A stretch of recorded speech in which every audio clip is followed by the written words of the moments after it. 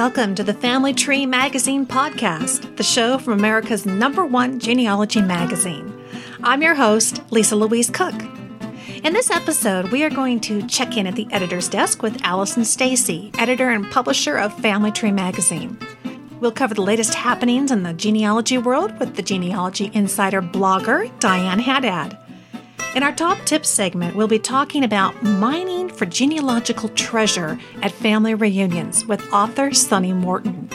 We'll be spotlighting another terrific website in the 101 Best Websites for Tracing Your Roots list. And in the Best of Family Tree Magazine segment, we'll discuss heraldry with Sharon DiBartolo Carmack, author of the article The Blazing Truth from the May 2006 issue of the magazine. There's lots to cover, so let's get to it. Our first stop is the editor's desk with Allison Stacy.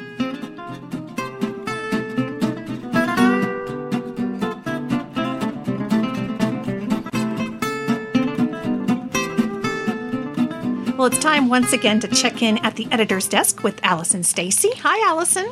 Hi, Lisa. You know, with summer fast approaching, there are several genealogy conferences coming up, and I thought we could chat a little bit about that today. In fact, I'm thinking by the time this episode is published, you are probably going to be in the thick of things at a Family History Expo, right? That's right. I am excited and getting ready to head out to Colorado for the Family History Expo that will be happening in Loveland on June 12th and 13th. We'll be exhibiting there. We'll have a booth and be selling some CDs and giving away copies of the magazine and some handouts and things, and I'm really looking forward to it. That's one of the wonderful benefits of being at a conference, isn't it? Is that you can actually, walk right up and talk to the folks, talk to you, the editors of the magazine that people are reading, check out the vendors who have all the different records websites, and really see things in action, isn't it? Yeah, it's really exciting at a conference, just the opportunity to be able to mingle with fellow genealogists and talk to the people who work on the products that you use all the time, be it websites or software, and Family Tree Magazine, of course. You get to meet a lot of really great people and share a lot of great ideas, and it's just a whole lot of fun. Do you get to hear from your readers? I mean, do they come up and let you know maybe how something that they read in the magazine helped them with one of their research challenges? Yes, we do. And in fact, that's probably my favorite and most gratifying part of going to these conferences is I get to meet so many people who read the magazine and listen to the podcast. In fact, at the National Genealogical Society conference last month, I had several people come up and say, "Hey, I recognize your voice from the podcast." Yeah. So that was pretty exciting. And we do often hear from folks that, they found a particular article helpful, or a lot of times it's they'll tell us that there's something in particular that they wanted to see, or they'll have a question about, did we do an article on such and such topic? And so we're able to pass that information along, and I think it helps, both ways in terms of readers feeling like they get to know us a little bit, and we get to know the readers a little bit, which is really great. When you sit in an office most of the time, you feel a little bit removed, and being able to meet people face to face is just really, really enjoyable. Oh, well, I am really looking forward to going to the Southern California Genealogical Jamboree at the end of June. So that'll be happening just after this episode comes out. And I'm actually going to be there on your behalf. My daughter Lacey and I are going to be manning the Family Tree Magazine booth in the exhibit hall, which I'm really excited about because it's been so much fun to do the podcast. And I can't wait to talk to the listeners. And like you say, kind of get their ideas, get their feedback, and certainly have all your great products there. So I appreciate you guys putting us in charge, letting us take a stab at talking to the folks there at the Southern California Genealogical Jamboree. Yeah, and we appreciate you being there. We hope that everybody who's listening out there will be sure to stop by the booth at Southern California Jamboree. And then there's some other events that we'll be at later this summer. We'd love to see you if you happen to be at those. Yeah, you're going to be busy. Tell us where else you'll be after Loveland.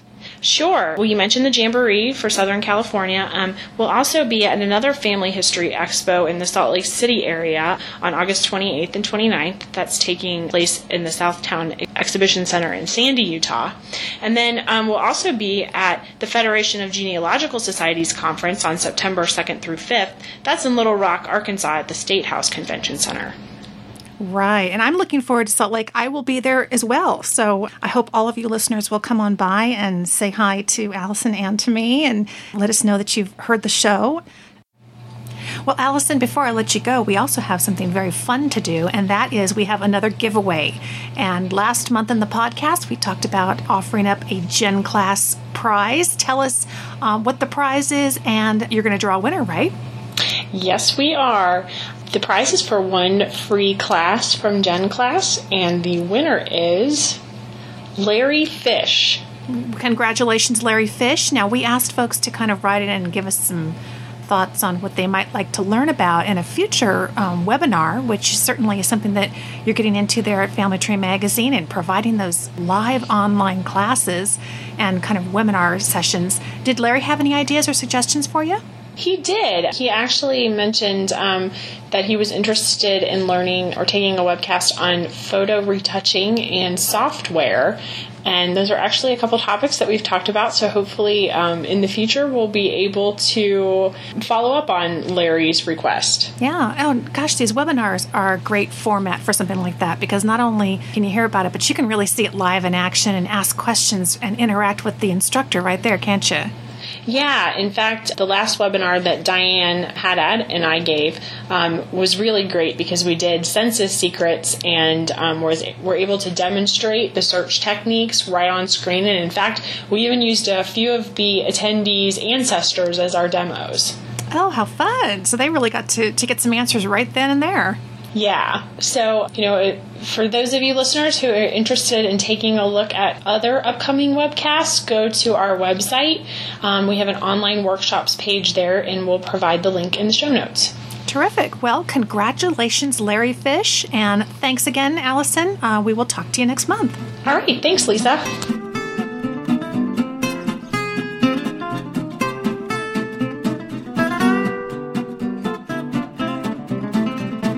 Well, it's this time in the podcast where we check in with Diane Haddad, who blogs as the Genealogy Insider. Hi, Diane. Hi, how are you?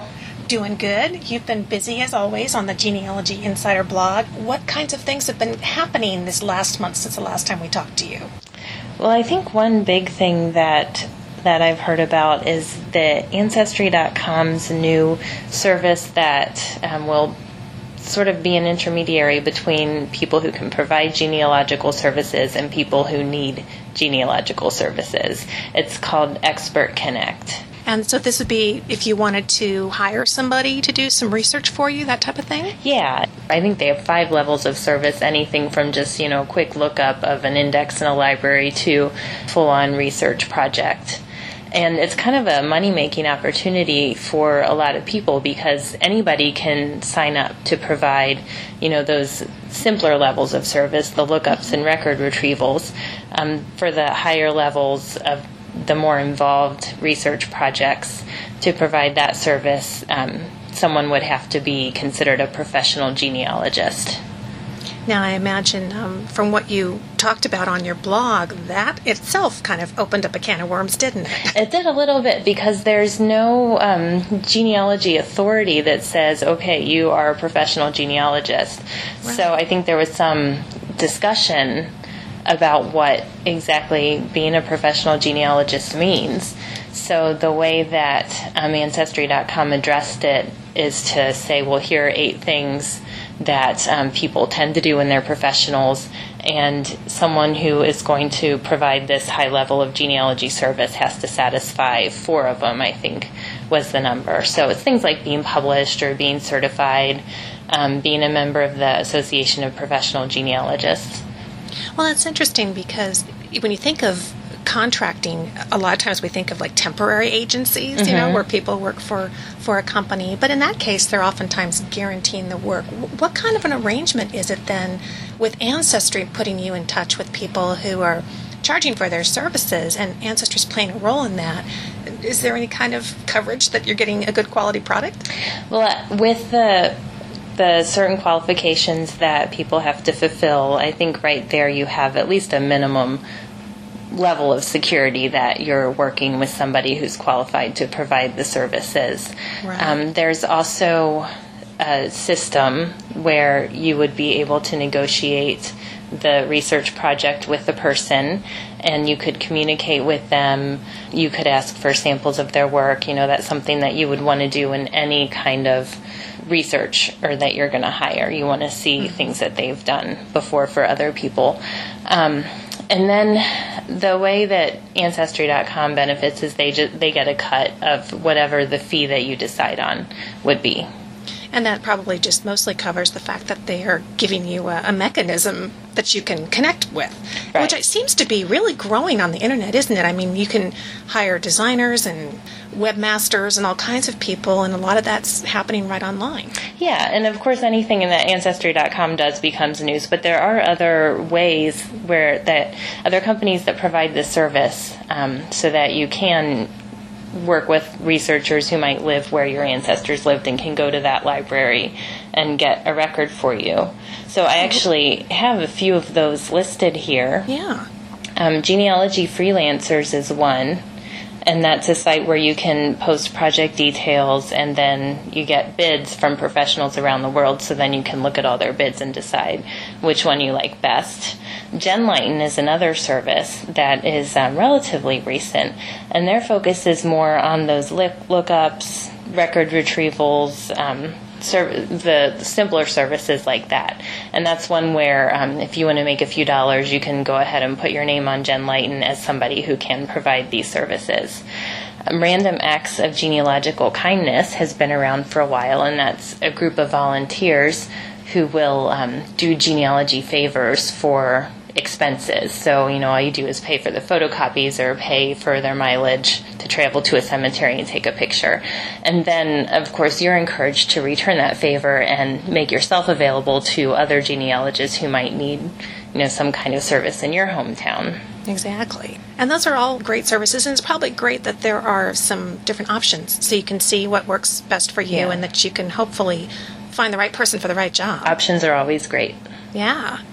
Oh, gosh. Things continue to change, don't they? Just evolve. They do. But it's a wonderful way that you can get some research done in a faraway place, and you save yourself the travel costs. So really helpful these days. Well, if you want to learn more about it, I will post a link to Diane's post on the Genealogy Insider blog, which is called Ancestry.com to launch professional genealogy service, as well as links to these other companies that she's mentioning. So you'll have lots to work with. Diane, as always, thanks so much for joining us on the show. You're welcome.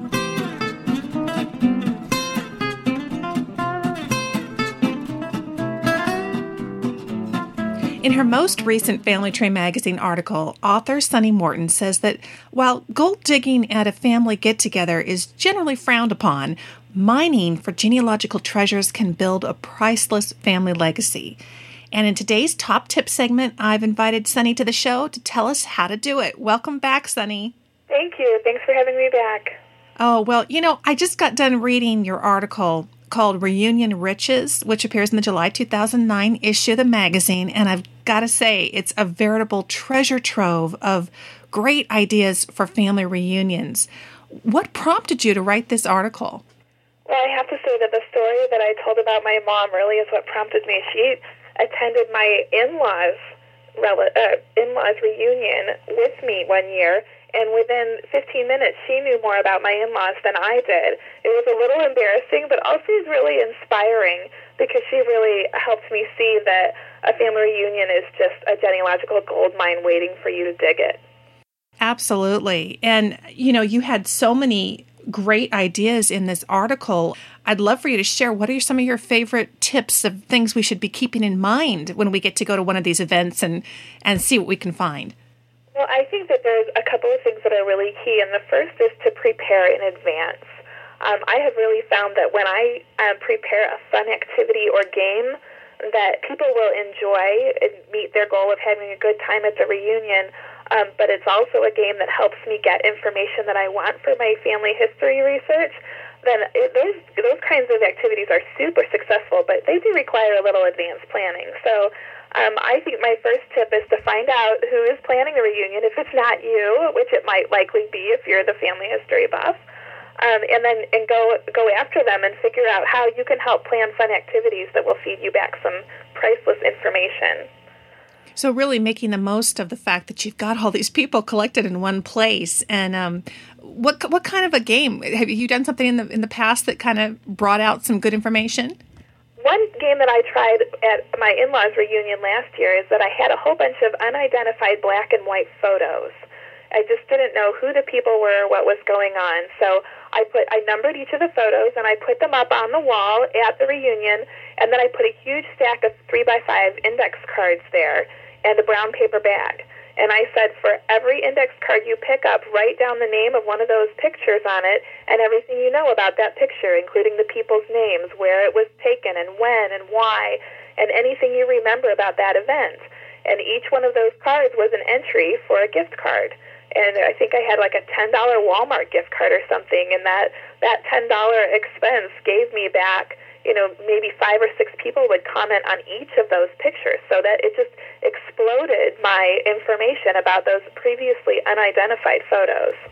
Wow, that's a great idea, because when you think about the costs involved sometimes in subscribing to a website or traveling somewhere, there for $10, that was a heck of an investment. It really was, and it got a heck of a return, I'll tell you. And they had a good time, too, because they would try to remember things that other people didn't.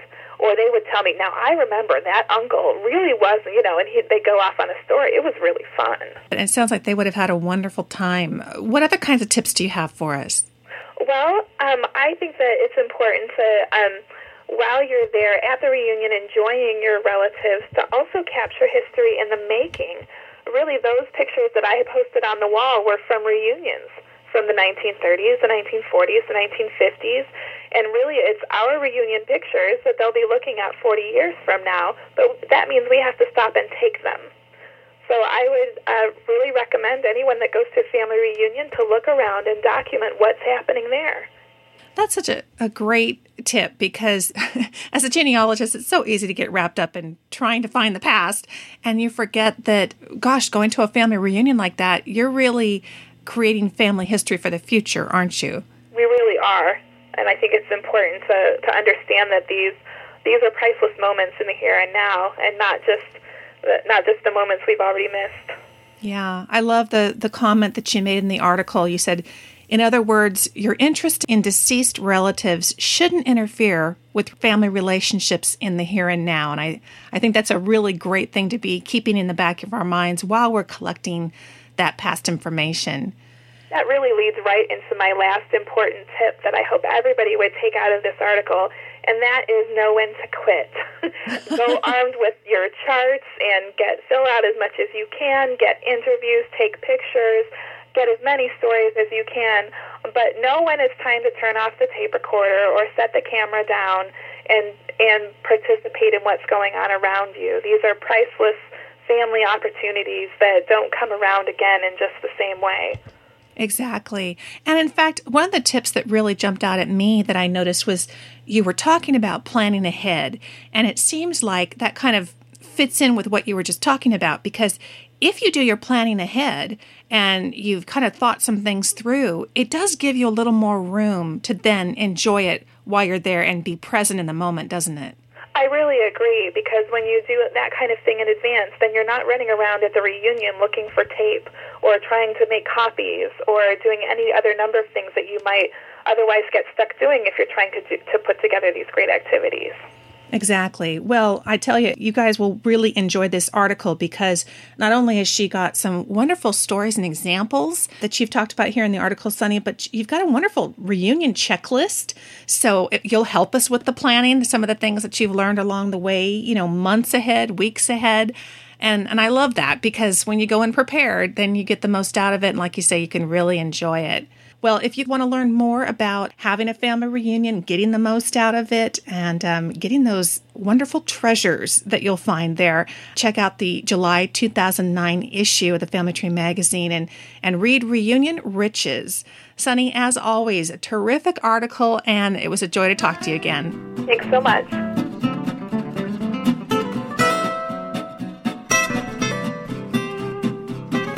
In today's 101 Best Websites for Genealogy segment, I've got a website custom made for you for your Swedish genealogy research. And to tell us all about it is Kathy Mead from Genline.com. Welcome, Kathy. Thank you for inviting me to speak today. Oh, I'm thrilled to have you on here. And I know that Swedish research has come a long way with the advent of the internet.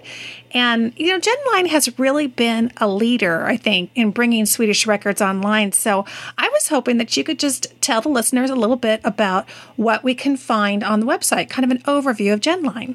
Okay, thank you. Yes, our site is www.genline.com. And what we have is we have actually access to the images of the original Swedish church records from the 1600s and up to 1920. And we have about 99.7% of the records from the 1600s to 1898. And currently we're in process of actually adding the records from 1898 to 1920. And we've got half of Sweden completed as of today. So right now we have about 17 million images online, or that's approximately 34 million pages from the church books. Wow, that's a lot of Swedish records. And I mean, you don't even have to travel the ocean to get there. It's amazing. And listen, these type of records are births, marriages, and deaths, also registers of people moving in the parish and moving outside the parish, and then also what is unique to Sweden and also to Finland are these clerical survey records or the household examination records. And it's almost the equivalent of a yearly census record. So with these records, for many people within Sweden, you're able to trace a person from birth to immigration or birth to death. That is what is so nice about doing Swedish research versus other countries. You bet. And so they can do a search on the website, see what you have in your indexes, and from there they're going to digital record images, correct? That's correct. What you have to know in order to do research with the Swedish church records is you have to know the parish where the person came from. So essentially you have to have a name, the parish, and then also a significant date, such as the immigration date or the birth date. And actually on our homepage, people can go right there, and it says if you're beginning Swedish genealogy, and there's a whole write-up as far as what you need to know if you don't have that parish. And also, we will actually try to look up the parish for the person. We have a form for people to fill out, and it is free for that particular service.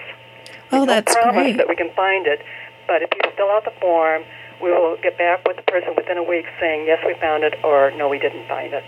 Oh, that's wonderful. So we don't have to wait to find that information to be able to get online and start using GenLine. You guys might actually be able to help us get started. That's correct. Now, I know that you guys are working on some new projects and bringing out new records all the time. What can we look forward to coming up the road here? Okay. As I mentioned, we're adding the births, marriages, and deaths up to 1920 right now. And then after that, we're going to be adding additional, what they're called, Församling or parish records up to 1937, sort of this yearly census household inventory. And then also the births, marriages, and death records up to 1937. So we're going to finish the records up to 1920, and then we're going to start adding additional records up to 1937. Well, it's great to have such recent records. Yes, a lot of people are looking forward to that. And another thing that we are doing right now, we're beginning to index the household examination records. And this has been a challenge for many Swedish researchers because you need to know the farm or the village within the household examination record. Usually when you do the research, you look for the birth record, you find the birth record, then the birth record gives the farm or the village where the person lives in.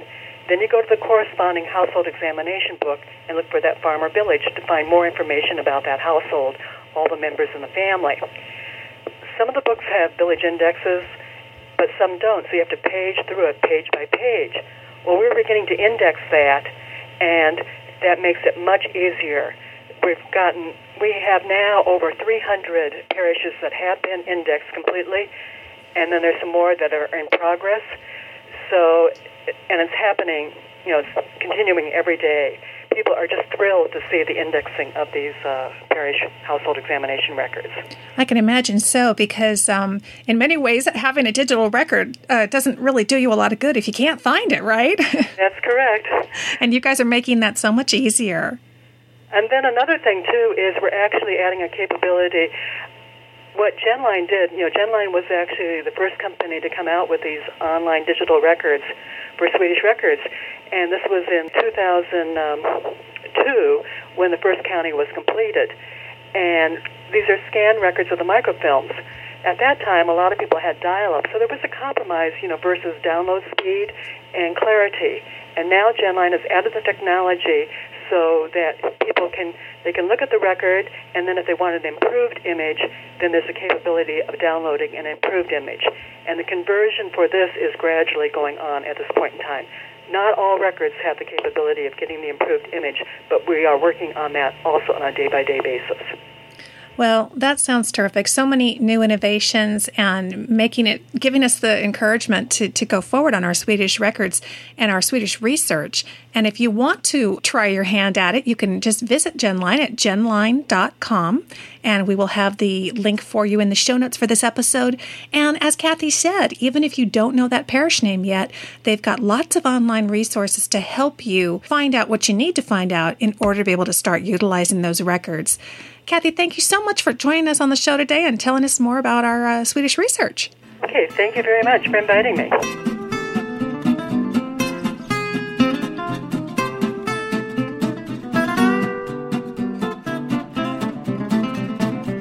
Well, in today's Best of Family Tree Magazine segment, I'm really happy to welcome back to the show Sharon DiBartolo-Carmack. Hi, Sharon. Hi, how are you, Lisa? I'm doing good, and we are kind of going into the vaults of the Family Tree Magazine archives and looking at some of these older articles. And you had a great one back in May of 2006, not too long ago, called The Blazing Truth. And I thought it would be fun to have you come on the show because it addresses some oftentimes misconceptions in the world of genealogy, and I thought it would be a great way to kind of go back and get a refresher course on heraldry. And I guess my first question is, what is heraldry? Well, heraldry is the study of coats of arms. The coat of arms. Now, we've all heard that term, and you go to a conference or a festival or something, and people are selling coats of arms, and you tell them what your last name is. Now, you have to help us understand, does every family have a coat of arms? Okay, that's the first misconception. Coats of arms were not assigned to families. There is no such thing as a family crest or a family coat of arms. Coats of arms were assigned to individuals, and they were inherited by the eldest son. And in order to claim a coat of arms, you have to be in an unbroken line of descent from the eldest son to the eldest son to the eldest son to the eldest son. That's the only legitimate way to claim a coat of arms. Now, siblings of the eldest son, brothers and sometimes daughters, would also have their individual coat of arms, and it would start with the father's and the eldest son's coat of arms, and then they would make variations to it. Like if there was a lion on the coat of arms, perhaps in the father's or the eldest son's, it may be shown in profile, whereas the next son's, the face of the lion would be showing. So they would vary it a little bit for the other children and also for daughters. That's so interesting. How do you suppose it kind of morphed in people's understanding from the individual coat of arms into somehow being representative of a family? Well, that's very difficult to figure out why people got this misconception. I can only assume that it stemmed from our colonial ancestors. Most of our ancestors were not the eldest son. If they were the eldest son, they would have stayed at home in England or Europe or wherever, because they were the ones who were going to inherit the land. Oh, yeah. So it's the second and third and fourth sons who came to America, and because our society was not based on nobility, it wasn't based on a class system, the immigrants would take, if they were eligible or had a legal claim to a coat of arms, would take that and make that quote into a family crest. But since our society is not based on that, in order to claim that crest legally, depending on what country the crest came from, whether it's England or Scotland or Ireland or Wales or Germany or Italy or wherever, you would have to prove your line of descent in order to legitimately claim that coat of arms. Okay, and that brings up my next question, which is, does this whole concept of heraldry really just apply to the European countries? You named off some in the British Isles and some in the European continent. How do we know which countries would have them? Well, that's something you would have to do individual research on, like at the Family History Library in Salt Lake City, or if you go online and look at the library catalog, you can type in your locality, your country of origin, and there should be a subject heading for heraldry or coats of arms. And a lot of these have been published in books. How we got the term heraldry is heralds, king's helpers, went door to door and recorded all these coats of arms in what are called visitations. And so they would visit the house and the heralds would then draw the coats of arms, and then they would publish all these books and directories and who claimed it. It's almost like owning a piece of land. You'd go to the courthouse and record your land description. Well, that would be the same thing with the coats of arms. So you would just need to research the country and then see. Most countries had a class system, and therefore a lot of the countries had coats of arms. And I can assume then that means that we're typically talking about nobility. Would it be anyone of wealth, or did you have to come from nobility? Pretty much anyone of wealth who owned land. It evolved to the landed gentry. How they originated is, if you'll visualize the knights in their shining armor and everything else, when you have all that armor on, you can't tell one person from another. So they had to have a way to be able to tell one knight from another, especially during jousting. You wanted to know who you were rooting for. Mm-hmm. And so like in football, you have team colors and a logo. Well, they did the same thing, and they would put this cloth over vest over their coats of arms, which they'd put it over their armory, which is their coat of arms. And that's how the name came about, and that way you could distinguish one person from another. And then eventually it was anyone who owned land would be entitled to claim a coat of arms or have one designed. So it expanded out from the idea of just being the first son. Right. Well, no, it still was the first son who inherited it. Oh. But then the other sons then would make variation to theirs so that they would have their own individual coat of arms. And that's the biggest thing to remember. Coats of arms are individual. They are not family crests. And each individual had his own. It may be a variation of the father's and the eldest sons.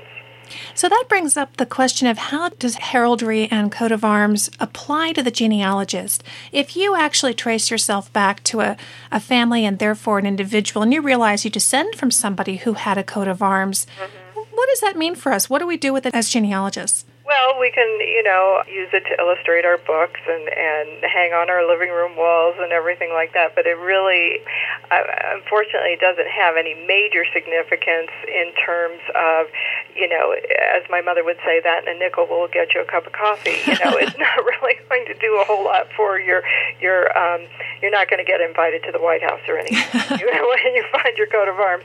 But the thing of it is, a lot of the genealogies are published in these books with the coats of arms, because obviously if they're passing down from first son to first son to first son, then those kinds of things are recorded in the heraldry books. And the one that's the most common for England that comes to mind is called Burke's Peerage, and there are multi-volumes of that. And again, other countries have theirs in published form too, and they'll give a little genealogy. They'll show the lineage. So in that respect, it's helpful. Well, Sharon, you've shed a lot of light on an area that really has been kind of in the dark to a certain extent. Yeah. And I appreciate that. And if you want to learn more about heraldry, read The Blazing Truth, Sharon's article, which appears in the May 2006 issue of the magazine. I'll have a link to that downloadable issue if you want to order it on the website. And Sharon, hey, thanks so much for joining us. And again, bringing this to light and helping us understand kind of the connection with our family history. You're quite welcome. Thank you.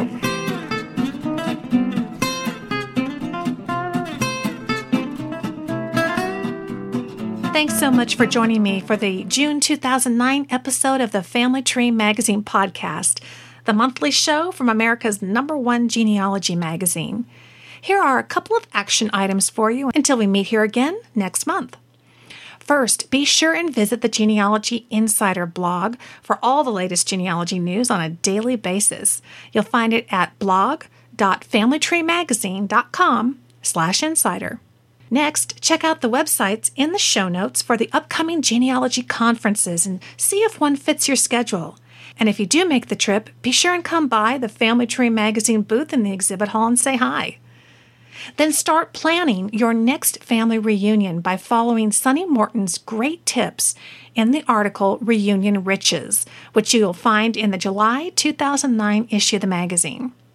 And then finally, get out your May 2006 issue of the magazine to read Sharon DiBartolo-Carmack's article on heraldry to gain more insight into the myths and the truths about coats of arms, crests, and badges. And if you need to order a back issue, you can do so right there on our website. And I'll have all the links that I've mentioned on today's show for you on the webpage for this episode. You can find us on the web at familytreemagazine.com/podcast. And of course, if you have any questions or comments, I hope you'll email me at ftmpodcast@gmail.com. And if you haven't done so already, be sure and subscribe to the podcast for free through iTunes so that you'll get each and every episode. It's free and you can download it from apple.com/iTunes/download. And we have 2 great videos for you in the Family Tree Magazine podcast pages that will walk you through downloading iTunes and subscribing to this show for free. So thanks so much for joining me today. I'm Lisa Louise Cook, and I hope that you'll visit me at my website, genealogygems.tv, where you can listen to my free podcast, the Genealogy Gems podcast, and Family History Genealogy Made Easy. Both shows are also available through iTunes. So until next time, have fun climbing your family tree.